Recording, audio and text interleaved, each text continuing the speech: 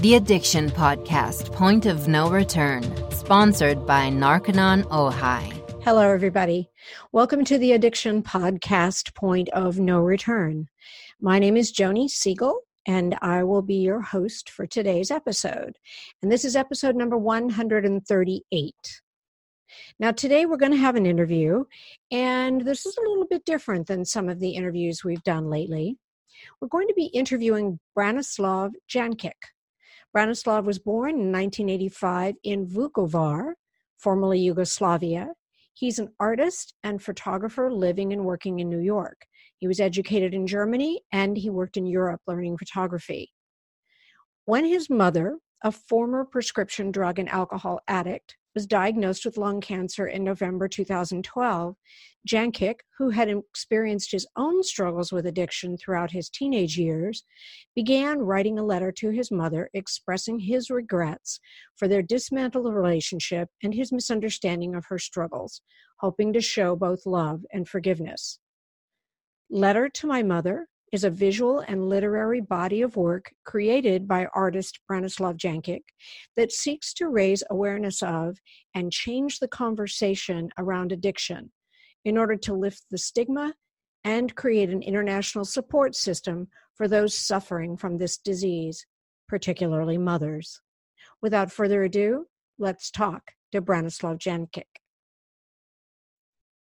Branislav, thank you so much for being on the podcast today. I appreciate you sharing your story with us. So I know that, like most recently, you or over the last couple of years, you did a documentary called Letter to My Mother.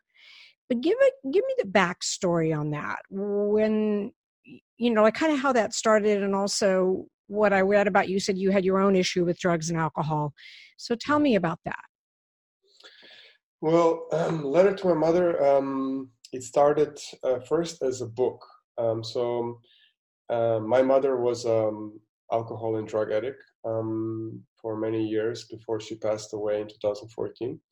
And our relationship, mine and hers, wasn't really the best because of it. I just wasn't informed enough, or basically I just always thought that addiction is something like that. Alcohol addiction is something she chose to do, and she went in and out of rehab, and whenever she got back, I thought, okay, now it's going to work out, and then she relapsed again, and so I was angry at her, and so my way of dealing with it was running away as far as I can. So with my work, I was traveling, and so I decided to live in the United States, which then became my home. And so this was kind of a way of me dealing, sometimes seeing her, sometimes talking to her, but I was trying to be far and not allowing our relationship to get any closer. And then in 2013, my brother called me and said, our mom has 1 year left to live. She has terminal lung cancer. And now it said, like, you should come back, and you should be here. And so this for me was just like a really big shock, because suddenly this time frame was such an enormous amount of pressure, which I felt like everything up until then I did wrong, and I didn't know how to cope with it. I didn't know how to deal with this, basically knowing that she will not be here in a year. And this whole, still, she's had a really strong alcohol addiction and pill addiction, so now I have to go back and be there for her and find a way to console all the time that was lost, that I wasn't there. And so I felt like this just wouldn't work. I felt like innerly that was something that I will fail to do. I will not be able to tell her that I'm sorry. I will not be able to ask for forgiveness. I will not be able to console any of that. So I decided, I had an idea, like I started to write a letter, and I said, okay, I will write everything I wanted to tell her in a letter. And I did try that many times and kind of failed. And then I just, was kind of lost. And then I was looking online and saying, okay, I want to see if I can find any other people like me, like children that I could basically talk to and say, maybe we share the same experience growing up like that with a parent, and maybe they will have some sort of something to tell me the way I should deal with it. And once I started looking into it, into the AA and to other programs, I realized that there is very little that people talk about it when it comes to mothers. I was basically looking into the dark and realized everything should be anonymous. I can go there, I can basically be there, do the program by myself, and I did that many times, but like there was nowhere where I could really talk to someone personally about it. I could not get to the people I really wanted to get. And that brought me to the idea I realized, okay, there is something that I could do for my mother. I could start with this letter that I have for her and the portrait that I took of her along with a self-portrait. And then take that as the basic idea to do something. And I didn't really know what it will be. All I knew I wanted to find mothers like her. And I wanted to do it in America because I consider it my home. This is where I feel American, and I wanted to do it there. And so I just said, like, I talked to my producer, my friend, and I said, let's just go and let's see if we can do something like that. And first, we encountered an enormous amount of problem. Everybody we talked to said, this is not good, this is negative, you want to expose people. This is not right. The AA, everybody we talked to, people just put down the phone. We even got some threats, like death threats, people saying, like, why would you, like, you want to expose my family? Like, don't you dare coming here. But somehow we were really lucky. We through friends of us and friends of the friends, they started saying, like, one friend of us said, like, well, I have a mother in Texas and she's a counselor. She's an addiction counselor. Maybe you should talk to her. And her name is Sherry Layton. And I talked to her, told her my story, what I wanted to do. And she said, yep, I like it. I think it's a good story. And you should come down to Texas. There is a big conference. And maybe you can meet some people there. And so this is how basically it started. I went on, my friend and I, we took the big cameras, large format camera, and went literally across the states. And with the help of Sherry Layton, we met more and more people that allowed me to share my story, and then they agreed to be part of the project. So the first part of the project was a book, which was basically a collection of the photographs I took of the mothers and their children. And if they didn't have the custody, we just have blank page or a picture that they gave me later. And I told them that I will share my letter there, and then if they want, they can write a letter to their children and vice versa. And so that's how it was. It was basically a collection of those letters and the photographs. So that's how the project started. Thank you for sharing that. It's interesting to me that people attacked you for what you were trying to do. To the degree that we put a stigma on addiction and we don't talk about it and we don't educate people about it. I mean, that's the bad part of it as far as I'm concerned. I mean, we've been doing the podcast almost 3 years, and our whole purpose is to shed light on it and to tell stories like you. We have had mothers on here. We had a woman on here who was born a crack baby.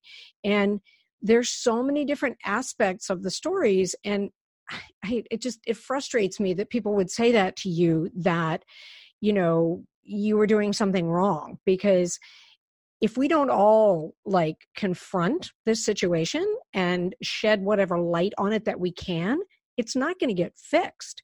And I like your approach. I think it's a good approach. Were you ever able to talk to your mom about it? I told her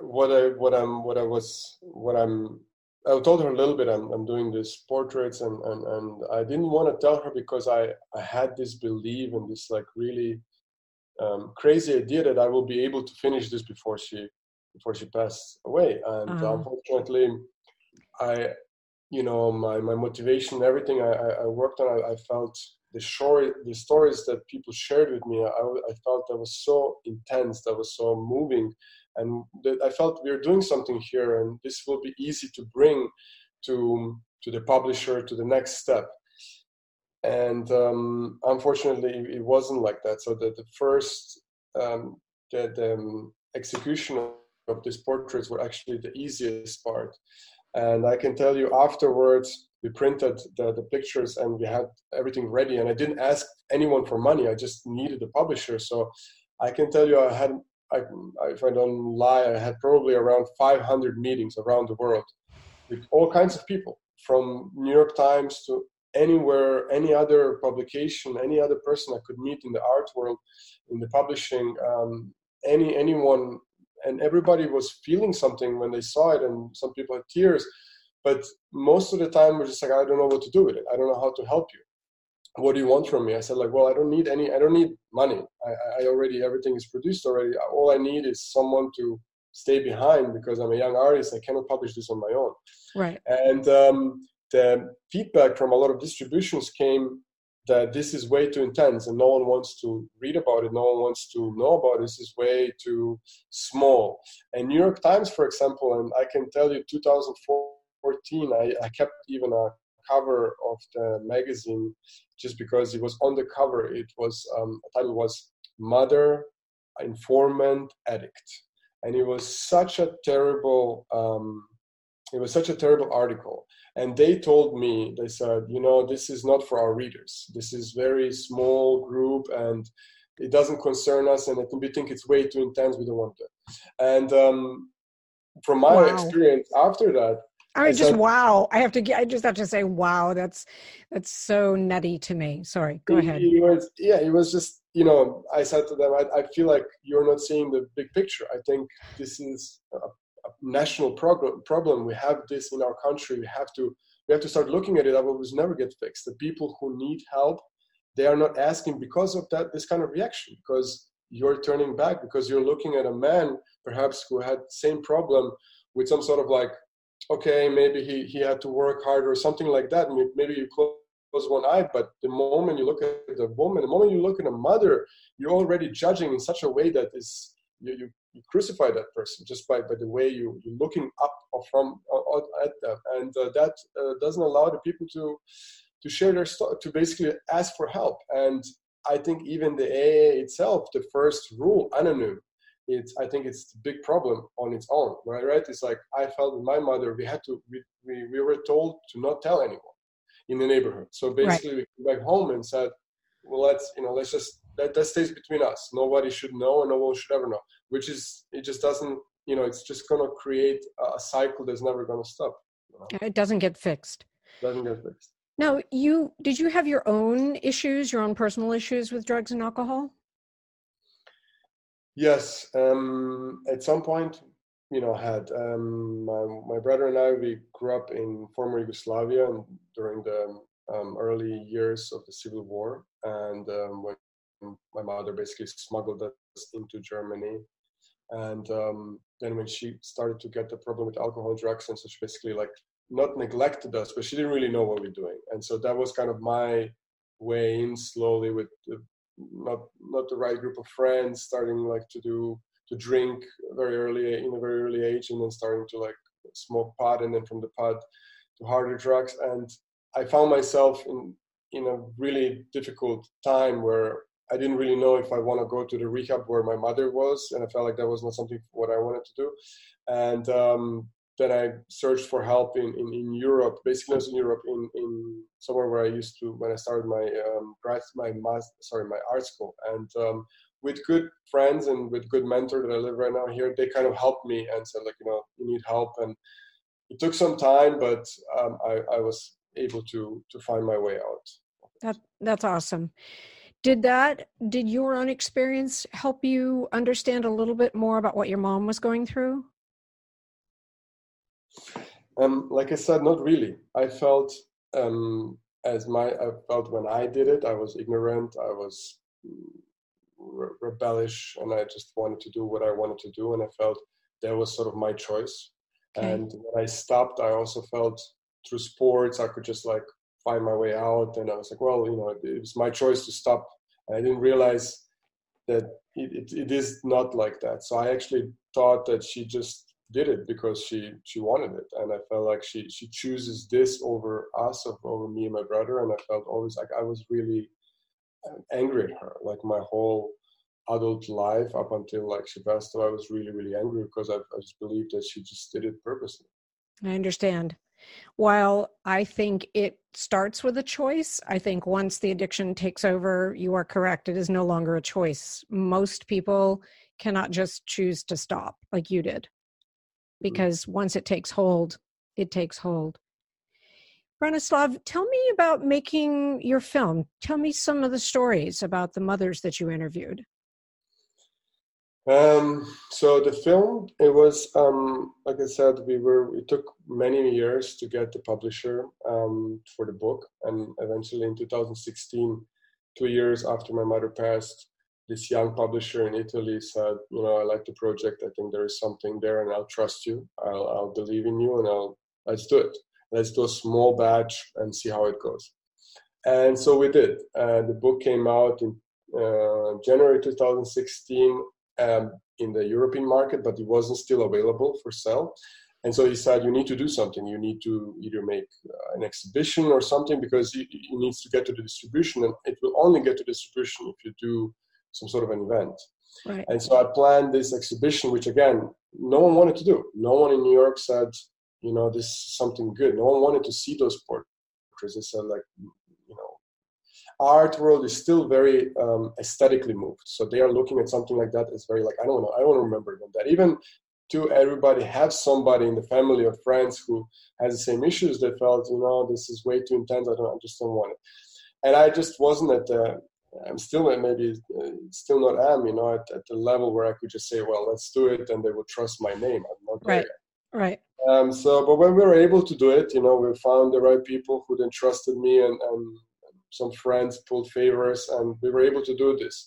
So because it was such a difficult project to pull out, my producer and best friend, Goran Matsura, who produced the whole project, he said, you know what, we should film this. We should film the way the exhibition goes up. And it's supposed to be only as a contextual, whenever we show this project, it should be just help people understand what it's really about. Right. So it was never meant to be a film. It was never meant to be a short film or anything like that. So we just start filming. And then some of the women who I photographed in the book, they said, you know what, we're the organization that we're in, the rehab center, will pay the flights and we're coming. So 6 or 7 of them said, we're going to be there. We want to see the exhibition. It took so many years. We would love to see it. So yeah, that would be great. And so when they came, we used that moment to just basically, I asked them a few questions and that was it. And some of the same questions that I knew from their stories, and they answered something like, basically what it means to be a mother, which we wanted to highlight with, something that, a mother is a mother. The addiction doesn't never overpower that. It doesn't never take over. And so they had 3 questions and they answered it. And so once we were done, we were sitting in the post-production saying, oh, this is interesting. Let's see what it can be. And then we sent it to festivals, and then it did quite good for not being planned to be a short film. That's awesome. Did you interview the children at all, or mostly just the mothers?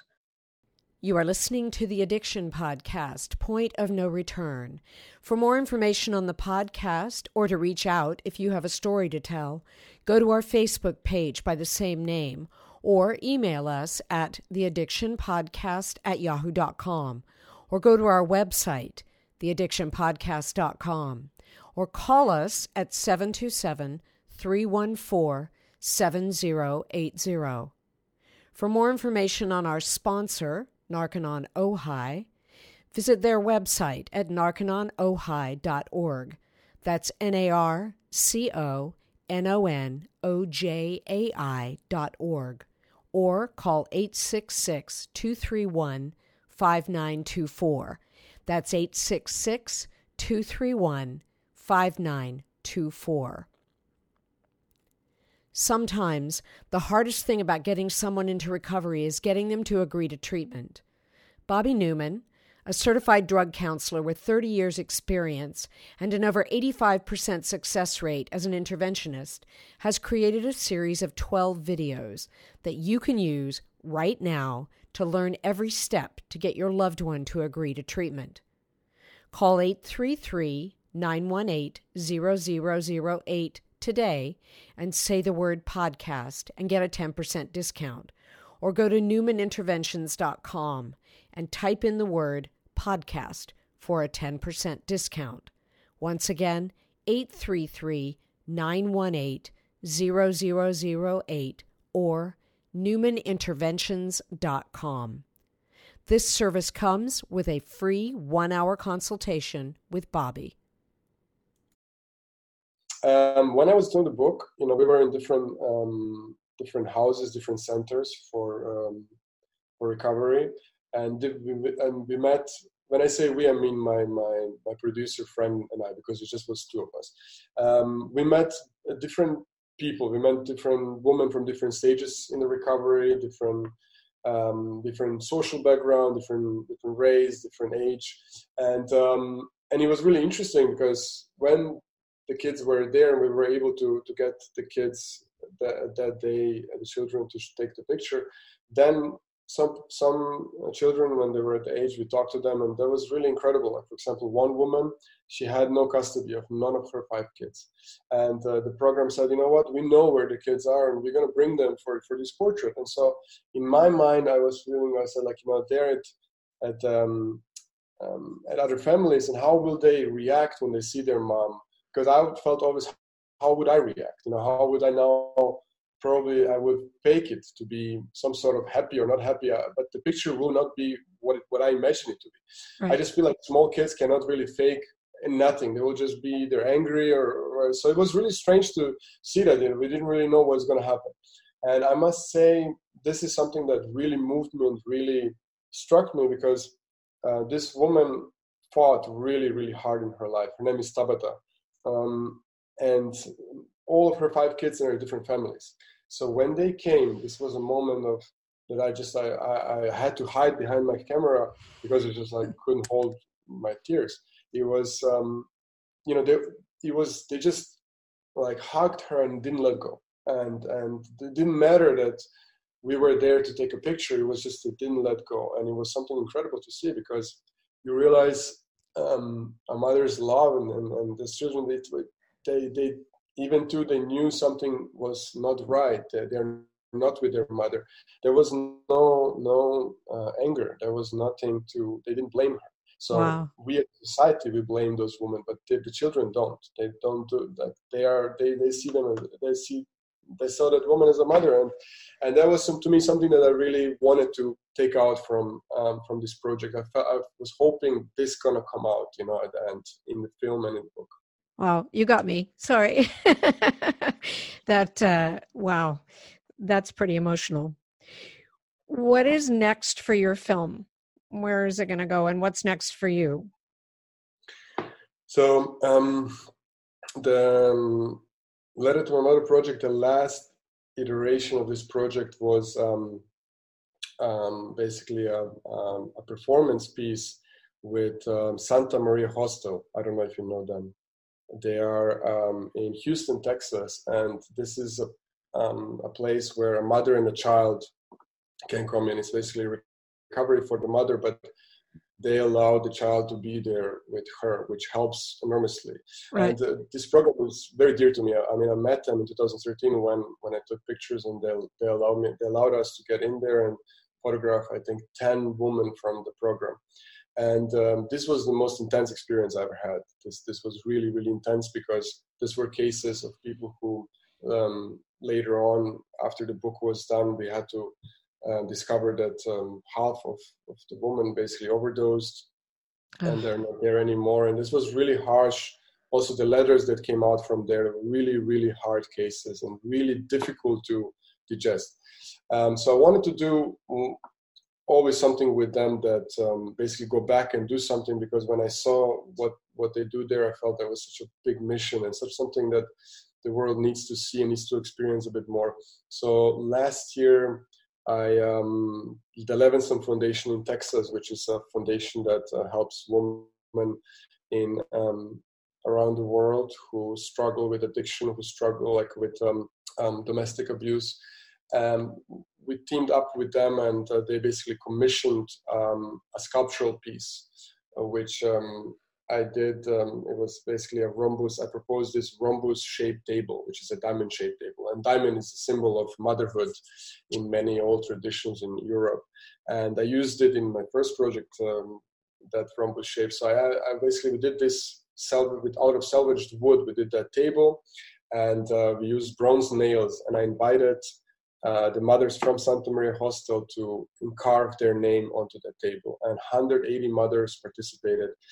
And so we left that piece there, and so they're using it as part of their program. So whoever makes it in like a month, so because most of the people don't make it throughout the month, so they basically leave or escape. And so if they make it through the month, they get the chance to carve their names. So by now we have around 560 names carved onto the table, and it's really a massive piece of wood. I can send you pictures, and it just shows how the magnitude of this epidemic that we have in our country, and it shows this commitment. So basically, we recorded also the documentation of the performance, and you can see this wood is really tough. It's an oak wood that was from the 70s, salvaged from a woman's factory in Pennsylvania, where women work, and it's very hard to carve in. So you see this, some people, like some women, like carved very easily and then let go, and some carved really emotionally, like for half an hour straight through. And it was really powerful to, in a different way, to basically do something with that project and just bring it somewhere else and do some of a different kind of symbolic gesture about it. Wow. Are those pictures of the table, are they on your website or on the web anywhere that people can see them? Not yet. Okay. That will be, we just finished the documentation of the pictures and the video. So it'll be online in a couple of days. Okay. And if someone wanted to watch Letter to My Mother, is there a way they can do that? Yes. After 2 years of the film traveling through film festivals, and we screened it several times. Just yesterday, there was a screening in Tampa Bay in a film festival, humanitarian film festival. And a day before that, it was in New York City in, Fordham College. So it's constantly screening. So, but I decided that this is not something that it should be just for, like, whenever it's screened and the people are about there. So I made it public online, like basically it's available online. Anyone can see it. We will share it on YouTube as well. For now, it's on Vimeo. And it's just, I feel like this message and the message that those women share should be heard more. So it's basically anyone can just type in Letter to My Mother and press some video and it's going to come up. That's awesome. So now it's on Vimeo, but it will be on YouTube eventually. It will be as well, yeah. Your book, is your book available? Because I looked on Amazon US and I didn't find it there. Yes, so we made 1,000 copies with the first batch, and then once the exhibition started, and we started showing the project in different places around basically around the country. The book started selling quickly, and it was just by the time of the end of 2016, it was half gone. Now we have, I think, 50 copies left. I would love to send you one. I would love it. Yes, I will send you and Steve one. Okay. And but it is available still at Rizzoli in Rizzoli bookstore, and I think on Amazon. I'm not sure. They should be, but they're probably like used. They're not. I don't think there are new ones available anymore because the publisher, we're talking right now with him to go into the second edition. And so we're just talking through logistics. For now, those 50 are left, and I think at Rizzoli bookstore in New York, they're still available online. Okay. Well, when you republish it, be sure and let us know so that I can mention it on the podcast so that the people who listen can get a hold of the book. Mm-hmm. I will, definitely. Okay, good. So the way I kind of like to end these interviews is I know that we have listeners who are recovering addicts. I know we have listeners who are still addicts, but I think that the majority of our listeners are friends and family of addicts. So if you could just give them any message, what would it be?